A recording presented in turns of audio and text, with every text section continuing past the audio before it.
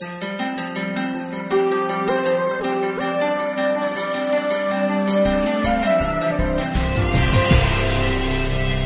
this is Ann Robertson, the Executive Director of the Massachusetts Bible Society, and this is the Spirit Walker's devotion for Sunday, November 16th, 2008. The passage comes from the book of Exodus, chapter 13, verse 19, which says, "And Moses took with him the bones of Joseph, who had required a solemn oath of the Israelites, saying, 'God will surely take notice of you, and then you must carry my bones with you from here.'" Christian theology is incarnational, which means that it's very tightly tied to physical bodies and what happens in and through them. Our faith is built around a God who decided to come to earth in the flesh. In carne is Latin for in the flesh.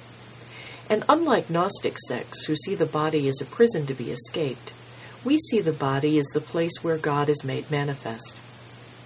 While the Jewish faith does not share our conviction of the nature of Jesus, it too has a heavy emphasis on the body. For both Jews and Christians, bodies and what happened to them matter. From that belief in the importance of bodies springs a heavy emphasis on justice and compassion for those who are hurting in this bodily life. It also creates a reverence for the physical body, even after God's life-giving spirit has left it. That's why Joseph wanted his bones brought back to his homeland one day, and that's why, 400 years after Joseph's death, Moses and the Israelites picked up those bones as they fled Egypt and did just that. It's also why I want to tell you about Linda Abrams. I met Linda yesterday. She was the featured speaker for the Massachusetts Society of Mayflower Descendants. She's a forensic genealogist. Since 1988, in fact, Linda Abrams has been the forensic genealogist for the United States military. When human remains of soldiers are found anywhere in the world from any United States conflict, the Pentagon calls Linda with a guess at who the remains might be based on where they were found, the list of those missing, etc. It's Linda's job to find the next of kin so that the remains can be identified through DNA and interred. If the next of kin is a spouse or another person who doesn't share the DNA of the deceased, Linda must also find a relative of the deceased who can provide a positive identification of the remains through a DNA test. Linda has provided positive identification for over 1,000 soldiers. Doesn't matter if they were wrecked in a bomber on land or sank to the bottom of a sea in a submarine. There has not been a single case she did not solve. For the first 12 years, she did the work as a volunteer, even when she racked up over $800 per month in phone bills by cold calling every Carter in Nebraska to find the right family, for example. Now she's paid hourly, but only for up to 30 hours, even though she works as much as 200 hours to solve a case.